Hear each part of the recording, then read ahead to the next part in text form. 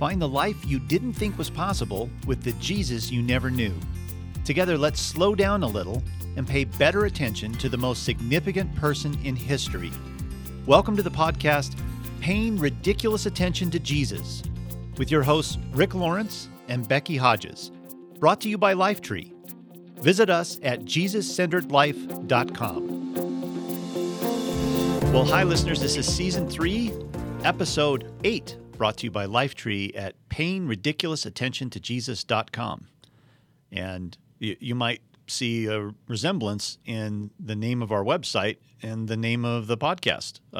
Both of them are long names. Of course, I had a much shorter name for this podcast when we first started it. I was going to call it The Jesus-Centered Life. And my soon-to-be brilliant friend, the Becky Nader, said, no, that's not actually a very good title, although it is the title of my book. So, yeah, now that I think about it, that makes me feel queasy. But she said, that's not a good title for the podcast. She said, let's call it the phrase that you say all the time. Let's call it Paying Ridiculous Attention to Jesus. And I thought, oh, okay, Becky, maybe you know best. Well, turns out Becky does know best. It's a great title. I love the title of this podcast. And if you want to find out more about what we're doing, you would go to JesusCenteredLife.com and PayingRidiculousAttentionToJesus.com. I'm Rick. I'm the author of The Jesus-Centered Life, and I'm general editor of the Jesus-Centered Bible, and a soon-to-be-releasing new book called Spiritual Grit coming out in April. And as it turns out, we had a little surprise today because I was going to do my second of 3 interviews with Michael Kiefer on this series of 3 little books that he wrote that are kind of address some of the basics of our life following Jesus. Last week we did How Do I Pray, and kind of extracted some of the themes from that practical little book that Michael wrote. And we were going to do today, How Do I Read the Bible? And then the week after that, How Do I Know God's Will? Those are the titles of the 3 books. But Michael got sick yesterday, and then we had to figure out what are we going to do. And the Becky Nader, who is now off into the wild blue yonder on her new adventure in life, had this great idea for an episode that we were going to do with her in March. And I love this idea so much that I turned it into a small group experience a couple weeks ago. And so I called her up and I said, hey, what if we didn't do this in March? What if we did it like tomorrow? And she said yes. So we're here. The special surprise today is the Becky Nader's here. So hi, Becky. Now, she's going to sound like she's not really here because, of course, she's participating from parts unknown. She's not in a windowless cabin in the forest, but she's not in our podcast recording room, so she's going to sound a little different today. But I'm so grateful that she agreed to come on today, and I'm so excited about what we're going to talk about today. So, Becky, first of all, maybe you could give a little bit of an update on what's happening with you before we dive into this. Well, my life is a little bit different right now than it was before. I went from basically working on a team of hundreds of people to basically working by myself all day, every day with my 2 pugs. But I am looking into doing some co-working space because I can't be by myself all the time. I had a conference call with someone in Turkey yesterday, so that's a little bit different than my life was before. It wasn't a conference call with someone eating turkey. They actually live in Turkey. Yep, but live on American time while living in Turkey. So that was unusual. And basically everything in my life every day is something new. So it's just brand new every single day. So, but I am still sitting here drinking kombucha, and I've been cooking a lot, so some things really haven't changed. You know, so. I drank some kombucha once, and I thought, did I just drink fermented vomit? That's what I thought immediately after I drank the kombucha. I looked on the ingredients list on the back to find out if it was actually made out of fermented vomit. But I guess it's not if you're drinking it. Yeah. Yeah. No. It's fermented something, isn't it? It's alive. It's a live culture. It's yeah. alive. That's kind of a non-starter for me to drink something that's alive. But to each his own, Becky. I mean, I understand that it probably is a delicacy in your world. So it is. Yeah. So today we've been focusing on some of the basics of a life of following Jesus and connected to the wider theme for the year, which is exploring topics related to spiritual grit. What is the core strength we need to live our lives in every way, and where do we get that core strength from? And the premise of the book, Spiritual Grit, is that we all have a little shallow bucket of grit, but we need a deeper well, and that well we get access to through our intimate relationship with Jesus. So part of this is, well, how do we live out in an everyday way the basic strengths that we need to live a faithful life with Jesus, an intimate life with Jesus, where we can face and overcome difficult things and rise to the challenges that we have. So I think of all of the basics, the one thing that's kind of overlooked, as we don't really think of it as a basic, but it absolutely is the foundation for all of the basics, is belief. Belief is the most basic of the basics. And I'm not talking about like mere belief, because we know that about 9 out of 10 of Americans say that they believe in God. And that's not the kind of belief I'm talking about necessarily. The belief I'm talking about is a subset of that belief in God. The belief I'm talking about is a belief in the goodness of Jesus' heart. And that's not easy, considering the kind of dark stuff that swirls around in our world. Today, I am still reeling from the horrific massacre of 17 young people at a high school in southern Florida yesterday. And in fact, on my way up here today, I normally listen to NPR on my way up, on my long commute up here. And I couldn't do it today. My soul said no. And Jesus said, you need to do something else today. Because I just felt overshadowed by sorrow today because of this. My own daughter was involved in a school shooting. I was involved back in the day in the response to the Columbine shootings. Hours after the shooting, I was invited in to participate in helping that community recover. So this brought back a lot of just sadness to me. And I realized I could not just listen to NPR for an hour today. So I turned on my old school jazz station and I cranked it up in my car. And wow, the impact was profound on me, because the beauty of that music reset and recalibrated me, gave me a regenerated perspective again. It's what Jesus knew that I needed today. I needed to be reminded of beauty in the midst of all of this darkness. I needed to be reminded of his beautiful presence and the beauty that he creates in the world, to kind of snag me out of this narrative that was spiraling down. So he had to remind me of the bigger narrative that I'm a part of, and that narrative is full of his beauty. And it recalibrated me today. So in this kind of world where it's easy to forget that God is good and God is present, even in the darkest situations, because we can't make sense of these dark situations, it's good to explore what we actually believe about Jesus. And one way to do that is it's interesting to pay attention to what we pray about. So I ran across this survey that Lifeway Research did not too long ago. They did two things. They were trying to explore what people pray about. The first set of questions was about what people typically pray for. And then they asked them, have you ever specifically prayed for one of these things? So what people typically pray for, and Becky, I would love for you to kind of pay attention to these as we go through these, because I want to ask you, why do you think we pray about the things we do as we go through these? So what people typically pray for, first of all, is family or friends. 82% say that they pray for family or friends. Right after that is my own problems and difficulties. About 74% of people pray for their own problems and difficulties. Right after that is they pray for good things that have recently occurred. So that is more of a praise prayer, which is kind of encouraging. And then number 4 is my own sin, and that's 42%. And then the rounding out the top 5 is people in natural disasters. So when a horrific thing happens, like a natural disaster or like a school shooting that happened yesterday, people feel led to pray. So those are the top 5 categories of what people pray for: family or friends, my own problems and difficulties, good things that have recently occurred, my own sin, and people in natural disasters or trauma. Then they asked him, have you ever prayed for these things specifically? And I think this is an interesting list too. The number 1 on that list is people who mistreat you. So 41% have prayed about people who mistreat them. So we don't know exactly what they're praying relative to the people who mistreated them. But number 2, right behind that, is your enemies at 37%.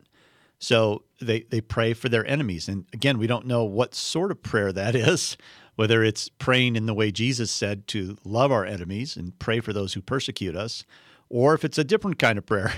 But number 3 on this list is winning the lottery. 1/5 of all Americans who say that they pray have prayed to win the lottery. And then right after that, this is an interesting one. Again, 1 out of 5 Americans who say that they pray have prayed for success in something that they put almost no effort into. That's like praying for winning the lottery, by the way. Praying for success in something you put no effort into is like, money dropping out of the sky like the lottery is. And let's do the 5th one to round out the top 5. They pray, 15% of people say that they've prayed that no one will find out a bad thing that they've done, which is interesting that you're praying to God who sees everything, that no one would find out the bad thing that you've done. So it's a little kind of a snapshot of how we approach our relationship with God when we have direct connection with Him. The most obvious example of that is when we pray, and these are the things that we talk about or ask for when we approach God in relationship, and they also then reflect what we think about God and what we think about ourselves. These topics reflect what we think about God because these are the things that we approach Him about. So, Becky, what's your explanation for why people emphasize these kinds of things in prayer? How do you process this list? Well, because we want to believe that we are praying to a good God who wants to do good things for us, and of course we expect that He'll do them in the way that we want Him to do them. So when we talk about good, we have a plan for our life, and we think that it's a good plan, and we highly expect for Him to support that plan and to follow through to protect that plan and to follow through and make all of the things that are necessary for that plan to work happen. I do think it was interesting for those of you who are following along in the Jesus-Centered Bible reading plan this year. Today's reading was Luke chapter 6, and Luke chapter 6 covers praying for our enemies, actually. And I thought it was interesting that 82% of people pray for our family and friends, so we pray for those people who already love us and who we love. But then when they asked how many people prayed for our enemies, it went down to 37%, so less than of those people. Yeah. And today's reading was very much an emphasis on, are you loving your enemies? I'm asking you to do that, and if you obey me, then you're building a foundation for your life. That's a good life. Yeah. And that's very human. That's very human, isn't it? That's just a natural reaction that we would more naturally pray for the people that we love than the people that are harmful to us or painful to us. That's natural. When you think about the kind of the macro list of things here, I think one of the embedded things that if you step back from this, you realize, well, we mostly pray about problems. We pray about our problems or other people's problems for the most part. There's a couple of other people's problems that, the people that we love's problems. Right. We pray for the people who love us and who we love, and we want good things for them, and so we intervene on behalf of them for their. And what's interesting about that is then if you think about our conversation with Jesus as like an orbit, what is it orbiting around? It's mostly orbiting around problems. That's why we approach Him, is we have a problem or another person who we care about has a problem, and so we're bringing that problem to Him with hopes that it will turn out well, or that we have an idea of how we'd like it to turn out. But at the hub of that orbit is a problem, and that's also human because we have problems we don't know what to do with, and we can't really. Sometimes we don't feel like we have the ability or the wherewithal to solve them on our own, and that's when we're kind of driven to Jesus. That's why showing up on this list when we pray for people in natural disasters or school violence like we experienced yesterday, that we pray because we know we can't directly do anything about this. We need the help of Jesus to intervene. So we approach Him about this huge problem that we don't have control over. And So problem solving is a kind of, I think, a major theme in our prayers. And if you think about, so just for a moment, shift this conversation from this is how we relate to God to if we were to relate to someone like our spouse this way, that most of our communication would be centered around problems. Sometimes when couples slowly lose their sense of genuine enjoyment of each other, it's because their conversations have descended into problem solving all the time. And there's obvious reasons for that. If you have kids and in a difficult economic situation and kids that have issues and in a culture that is full of challenges to us, it makes sense that your conversation, your intimate conversation, might devolve into problem solving on a daily basis. But that actually kills the relationship in the end. If it's limited to just problem solving. And so I think it's interesting for us to explore maybe a story of Jesus encountering people who had a problem and what he did about the problem and how people reacted to what he did about the problem. Since so much of our communication is problem-based, I thought it'd be interesting to slow down and pay attention to Jesus. What does he do when people bring to him a problem?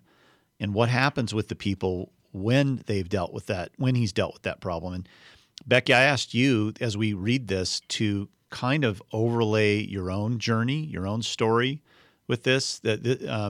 Becky actually suggested this story to pursue because she was finding something powerfully meaningful in this encounter that was speaking to her in her own trajectory. So I'm going to read the story, and then Becky and I will talk about how our own stories weave into this story. So this is from Mark chapter 5, verses 1 through 18. It's a story that you don't often hear in church, and it's a kind of a bizarre story, and it's a longer story too, which I really love these longer encounters in Scripture that Jesus has because there's so much rich detail in them. So we're going to read about Jesus' encounter with, we only know his name as the Gerasene demoniac, and it's in Mark, starting in Mark chapter 5, verse 1. And I'll go ahead and read through this, and then Becky and I will talk about it. So they had arrived at the other side of the lake in the region of the Gerasenes. When Jesus climbed out of the boat, a man possessed by an evil spirit came out from the tombs to meet him. This man lived in the burial caves and could no longer be restrained, even with a chain. Whenever he was put into chains and shackles, as he often was, he snapped the chains from his wrists and smashed the shackles. No one was strong enough to subdue him. Day and night he wandered among the burial caves and in the hills, howling and cutting himself with sharp stones. Not exactly a guy you invite to your dinner party. So, when Jesus was still some distance away, the man saw him, ran to meet him, and bowed low before him. And with a shriek he screamed, "Why are you interfering with me, Jesus, Son of the Most High God? In the name of God, I beg you, don't torture me." For Jesus had already said to the spirit, "Come out of the man, you evil spirit." Then Jesus demanded, "What is your name?" And he replied, "My name is Legion, because there are many of us inside this man." Then the evil spirits begged him again and again not to send them to some distant place. Well, there happened to be a large herd of pigs feeding on the hillside nearby. "Send us into those pigs," the spirits begged. "Let us enter them." So Jesus gave them permission. The evil spirits came out of the man and entered the pigs, and the entire herd of about 2,000 pigs plunged down the steep hillside into the lake and drowned in the water. Well, the herdsmen fled to the nearby town and the surrounding countryside, spreading the news as they ran, and people rushed out to see what had happened. A crowd soon gathered around Jesus, and they saw the man who had been possessed by the legion of demons. He was sitting there fully clothed and perfectly sane, and they were all afraid. Then those who had seen what had happened told the others about the demon-possessed man and the pigs. And the crowd began pleading with Jesus to go away and leave them alone. And as Jesus was getting into the boat, the man who had been demon-possessed begged to go with him. But Jesus said, "No, go home to your family and tell them everything the Lord has done for you and how merciful he has been." So the man started off to visit the 10 towns of that region and began to proclaim the great things Jesus had done for him. and everyone was amazed at what he told them. So, kind of an epic story and a kind of a twist that you don't expect. It doesn't happen in every story that Jesus does something miraculous to set free a captive, and the people around say, "Get out of here. You're freaking us out." So it's an interesting and unusual story. And clearly, this man who was possessed by this legion of demons, was a problem for people in the surrounding area. They repeatedly tried to restrain him. They couldn't. He was scary. They had learned to sort of acclimate themselves to this scary, monstrous man living in caves. I'm sure they talked to their kids about staying away from where that man frequented because he was so scary. I am sure that they worried at night if this guy would creep up to their home. And since no one could subdue him, they were vulnerable and at risk. So this was a big problem in this area, that this man was so uncontrollable. So when we think about what the response to Jesus' solution to the problem, Becky, as you think about this, why do you think the people responded the way they did to Jesus? This story really hit me hard when I was reading it. This was it was 2 days after my last day at group, and I was having my time with the Lord, and I read this story, and I was struck by the fact that just like Rick said, this man had been a menace to this town. He had been, like he said, he probably was really scary. He may have done scary things. He may have even hurt people at some point during, children, or, he was a menace, and he was a problem, and they couldn't contain the problem. And so Jesus comes in and he takes care of the problem. But as he's taking care of the problem, he creates a new problem for them. And that new problem is that he takes away something that was probably tied to the town's livelihood. A herd of pigs was probably a representation of food, security, money. And it was a massive herd of pigs, 2,000 pigs. Yeah, I mean, it could have been the town's entire livelihood. That could have been what this town depended on to feed their children and take care of their lives. And so he takes care of one problem and he creates an entire new problem. But what struck me as incredible was this was a miracle. This is one of the miracles of Jesus that happened. They witnessed a miracle. And so what struck me is, why didn't they just ask for what they lost back? Why did they turn away and just reject Jesus and tell him to leave when they knew he could perform that level of a miracle? Why didn't they just get on their knees and say, "Can you help us get what we lost back?" And it really, it made me think of people I know who have been through incredible tragedies in their life, like the one that I just went through. But, some of those tragedies could be a major betrayal from a spouse or a business partner, facing infertility, a loss of a child or someone that you love. Maybe your wife died or your husband died young and it was too soon. And I was just with somebody this weekend who had a horrible experience successively at a number of churches where her husband had been a staff member.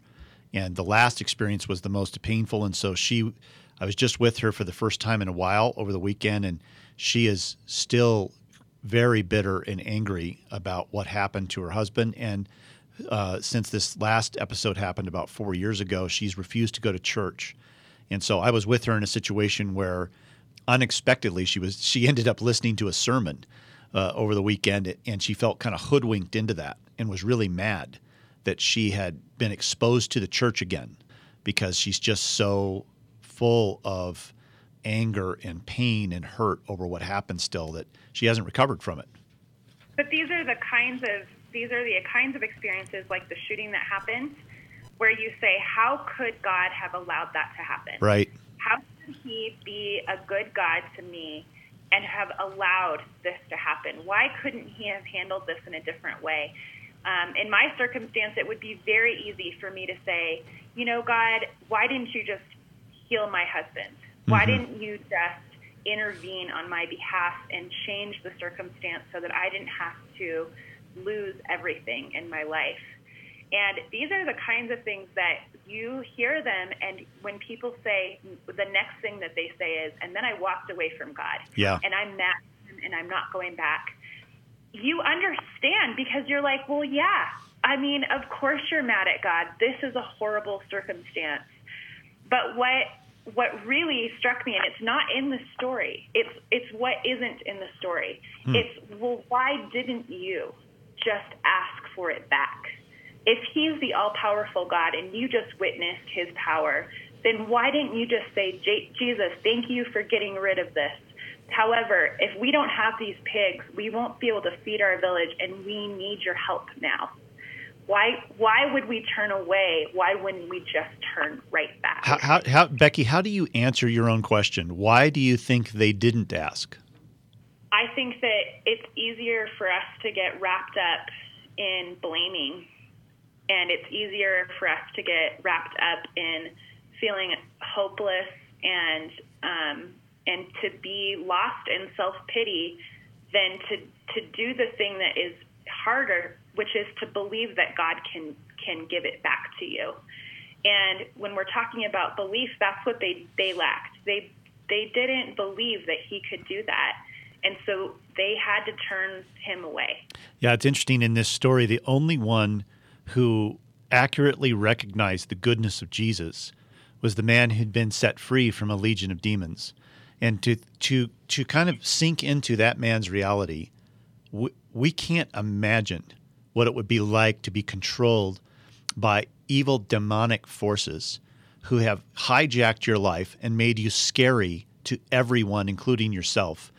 This man lived alone, obviously, and was locked in the prison of his own misery all the time. And to see that the only thing that you produce in the people around you is fear and repulsion, what would it be like to be set free from that? I think it must feel like you had a 150-pound backpack on that somebody suddenly took off your back and said, you're never going to wear this again. The freedom, almost like you could fly, and the sense that this man had for what Jesus had done for him. He was so grateful he was ready to just follow Jesus wherever he was going. And instead, Jesus said, no, I want you to tell people about what's happened to you. And he didn't argue with Jesus about this. He just turned around and started going from village to village, telling people about the goodness of Jesus and what he had done for him.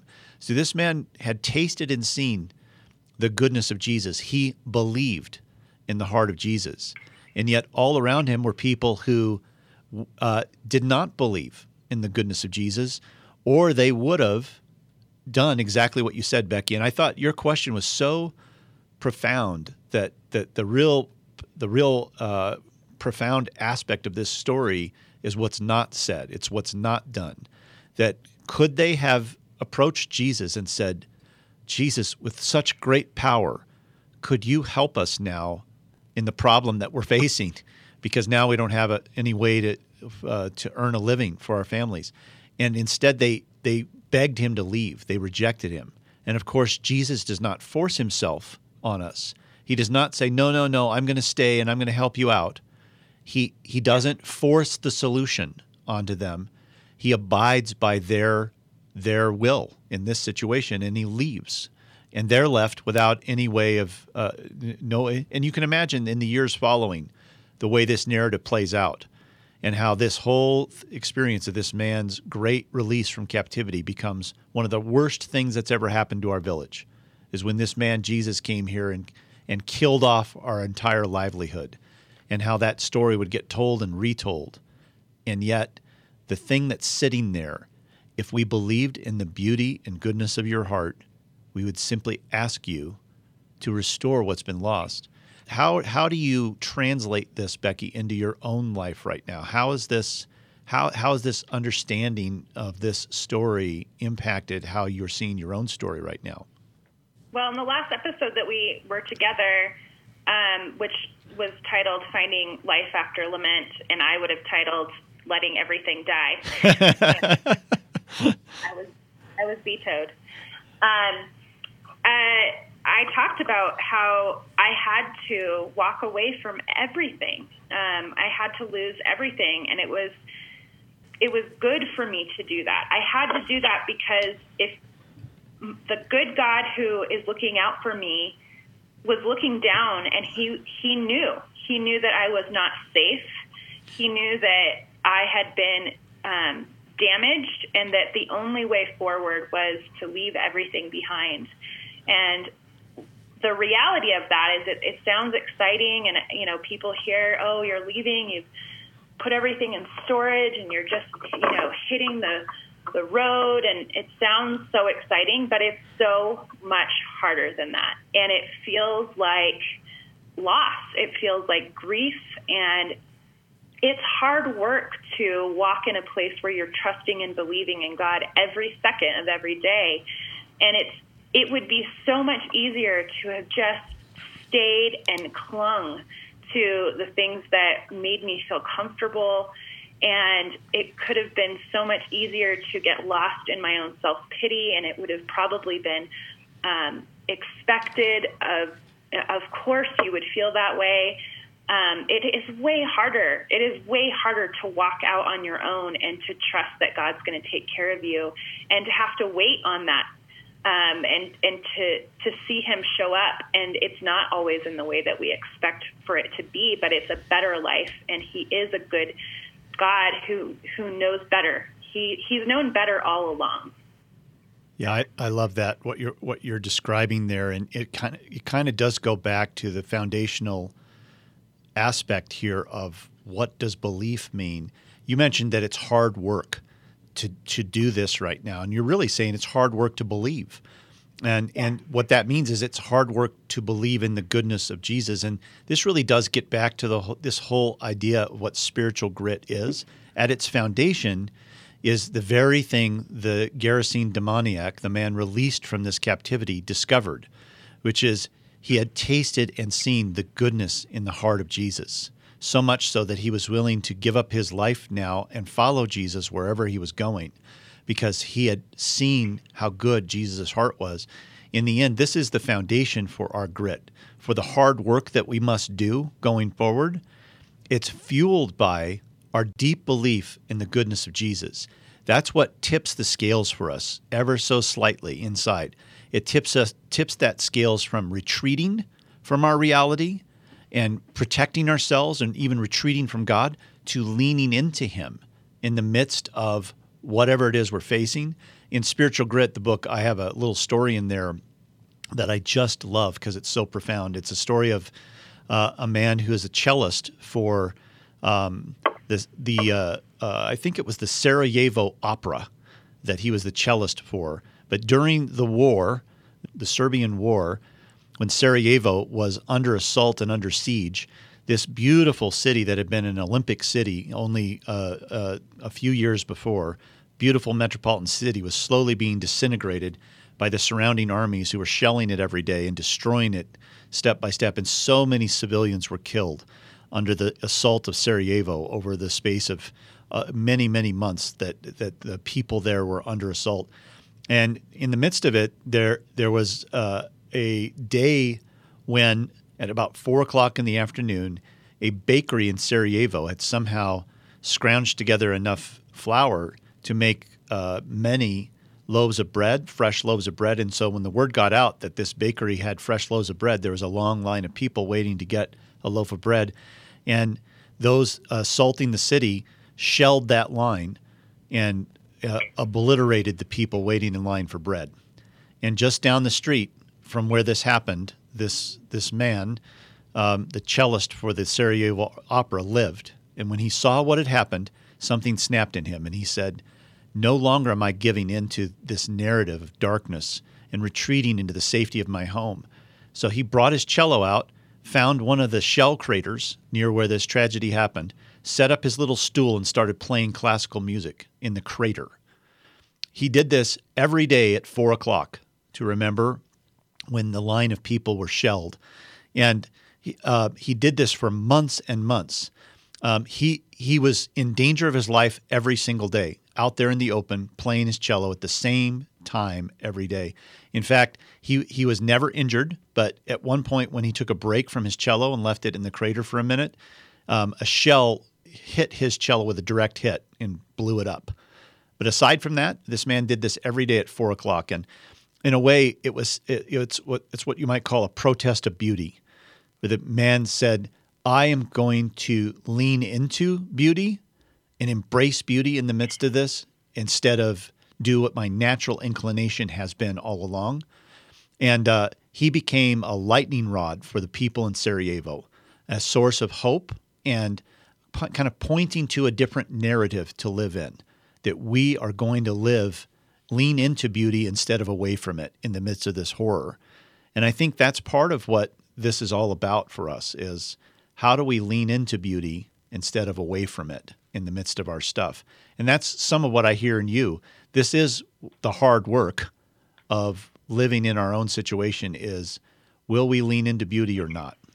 When I tell you that story, Becky, and I know you've read the book, so that it's just reminding you of the story, but how does that man's act correspond to what you're feeling or living out in your own story right now? Do you find any connection with him in your own story?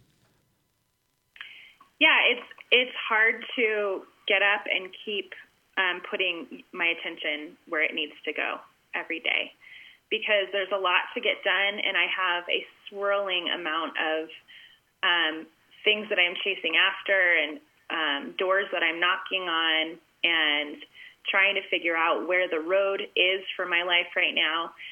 And it's really, I'm a person who likes to just get stuff done. And it could be tempting to get up every morning and just say, I got to plow through, I've got to do all this by myself. And I'm finding myself every day going, you know what? You've got to go back to being more dependent in this season. You can't keep relying on your own strength, because you weren't brought here by yourself. You were brought here by Jesus, and he is the one who has a plan and a way. And if you don't stop and listen to that, and you don't stop and pay attention to the roads he's showing you, then you're going to just get lost on your own path again. And you're going to get depressed, and you're going to get angry, and that's not what this season is about. This season is about dependence. And so it's something that you have to fight to keep doing every single day. Yeah, I had an email exchange with a close friend of mine earlier this week. I was with him over the weekend, and he had been through some really, really traumatic, hard experiences in his life. And we had been talking over the weekend, and one of the questions I asked him was, immediately after this traumatic thing that happened to you happened, what did you do to try to navigate your life immediately after that? Because it's hard for me to imagine how you summon the strength sometimes to just keep going in the aftermath of what you've been through. And you and Becky, you and I have had these kinds of conversations too about what do you do in the immediate aftermath of something that is really traumatic. And so I'd asked him this question, and when we were face to face, he kind of answered it, but then he followed the next day with an email and said, I didn't really answer that very well in part because I don't feel like I've recovered from that. It was 4 years ago it had happened, and I don't really feel like I recovered from it, so I'm not sure I can talk about what has led me on a path to recovery. And I responded and said, I don't think it's really true.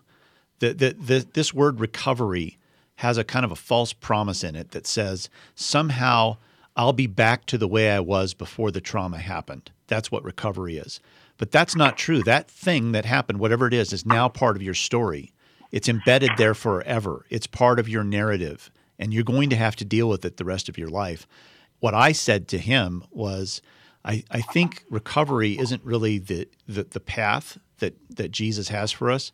It's the fact that once we know and understand the beauty of his heart by leaning into him and paying better attention to him, when we know and understand his heart, we recognize that he is always and everywhere weaving beauty into ugly, weaving light into darkness, There's never a time when he is not trying to make art out of the ugly things that happen to us in our life or the ugly things that surround our lives. There's never a moment when he's not trying to weave something beautiful into those things to make them a work of art. And so for me, the work of belief is to believe in the heart of the one who is always making beauty out of ugly, and to have a determined stance that I know what I know about his heart, and therefore my belief is a reminder to me all the time.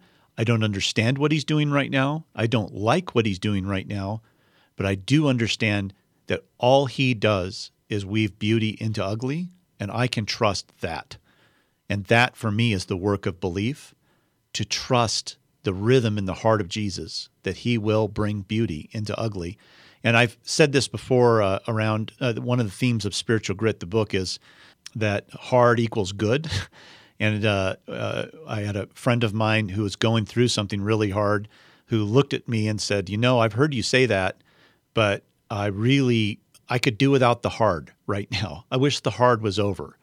And I responded to her and said, yeah, hard is good when it's given over to Jesus, but hard is good eventually. Hard isn't always good in the moment. What we believe is that in the Jesus of eventually, that he is determined and relentless about working beauty, like kneading beauty into our loaf of bread. Like that's the leaven in the bread, is the beauty of Jesus, who's just working it into the loaf of our life, and that eventually he's gonna bake that loaf, and it's going to be delicious because of what he's doing. But the key word is eventually. It doesn't happen like flipping on a light switch. So Becky, as we kind of wind down here, I'm wondering if for people that are kind of in the similar place as you, not your circumstances, but in a similar place, if you were sitting across the table from them having coffee right now, what's one or two things that you would say, in the immediate aftermath of your trauma? Here's what I think I'm learning that's important for me right now that might be helpful for you too. What would you say to that person? I think there's probably two different people in this scenario, and one of them is a person who wants to keep chasing after Jesus during this time, and then there's the other one who wants to push Jesus away during this time. And so the first question I would ask is, which one are you? And be honest with yourself. It's okay. He knows, and you can be honest with him about which one you are. And if you're the one who's leaning into Jesus, I would just say keep asking for what you lost back, but don't expect for it to be returned in the same exact way that it was before. He didn't have to make pigs appear for him to replace what was lost in that story. He could have just provided in a completely different way. Sometimes his provision is different than the one that we had in mind, and so we have to try and see the way that he's trying to restore our lives. But if you're the one, or maybe you are married to the one, or your sibling is the one, or your really good friend is the one who just said, you know what, I'm done with you, Jesus. Get out of my town. I don't want you here anymore. I would probably pursue them and ask them how that's going for them, and remind them that they can ask him to give it back, what they lost, and that he can restore the hurt that they're feeling, the loss that they're feeling, and that he can make it beautiful again. But they have to ask for it back, and they have to believe that he can work a miracle in that situation. And it saddens me to think that these kinds of circumstances will just make people walk completely away from God. And that's not the way that it has to be. Yeah, so. I love what you said there, that it's also that Jesus is not surprised by that reaction either, that he understands that this is what happens to us sometimes. And what we have hope in is not how relentless we are, in pursuing him. It's how relentless he is in pursuing us. He will not give up. So if you're in this place right now where you've given up on him, let me just remind you, he hasn't given up on you. He's relentless. He will show you his heart if you will let him. One of the things I think about that was from our last podcast together, Becky, is when we were talking about Jesus. Actually, it was from last week's podcast that I did with Michael, where we were talking about prayer and how Jesus taught people to pray, and we call it the Lord's Prayer. But then right after that, he told this little bizarro story of a man who comes to his friend's house in the middle of the night at a totally inappropriate hour, knocking on the door, asking for 3 loaves of bread to borrow. And the man in the house is already in bed, and he yells out, "I'm already in bed. The house is locked up. I'm not coming down. It's too late. You shouldn't have come this late." But the man keeps knocking, and eventually the man inside gets out of bed, comes down, and gives him his 3 loaves of bread. And Jesus tells the story, and he says, "Yeah, that's what prayer's like. In the kingdom of God, that's what's really honored." And then Jesus says these 2 words that I think are just extraordinary. He says, "In the kingdom of God, shameless persistence is honored." So gang, if you're in the place of the villagers who've seen Jesus move, but there's been unintended consequences, there's a lot that's wrong now, there's a lot that's been lost, and you're tempted to just say, "Go away, Jesus." What Becky's encouraging us to do here is to instead knock on the door with shameless persistence, based on our belief in the heart of Jesus. Just keep knocking. It's so funny that Jesus tells us a funny story that he says the guy inside the house may not come down to the door because of friendship, but he will come because of shameless persistence. That is a funny story Jesus is telling here. But he's trying to highlight, hey, your shameless persistence shows your trust in my heart in a bizarro way. You believe I'm going to come down and open that door for you. And I love that. So do it. Shamelessly persist. I wrote on the little whiteboard that's on our refrigerator at home, it's called Do Hard Things. It's one of the practices that I've adopted since I was writing Spiritual Grit. It's an everyday thing that we do now in our family where we list each person's name and we list one hard thing they're going to be doing that week, so that we elevate hard things as good things, and we elevate them so we can support each other. Well, I wrote for this week 3 loaves of bread next to my name on that whiteboard. And it's just me recognizing that the hard thing I need to do this week is knock on his door and ask for 3 loaves of bread and keep knocking with shameless persistence. So I invite all of you to be shamelessly persistent with Jesus as an expression of your belief in his heart. Any last word here, Becky, before we close it off for today? No, it was great. It was great being with you guys. Oh, I loved having you come back. And we'll be checking in with Becky along the way on her adventures. Can't wait to see how life unfolds in front of her, and looking forward to checking back with her every now and then. So, hey, gang, thanks for listening today. Remember, again, you can find out more information about everything we talked about here today, and with some further details on the Paying Ridiculous Attention to Jesus.com website. You can find our podcast there, and it's Season 3, Episode 8 is the one you've just listened to. And don't forget these practical guides we've mentioned, how to pray, how to know God's will, and how to read the Bible. They release in late February.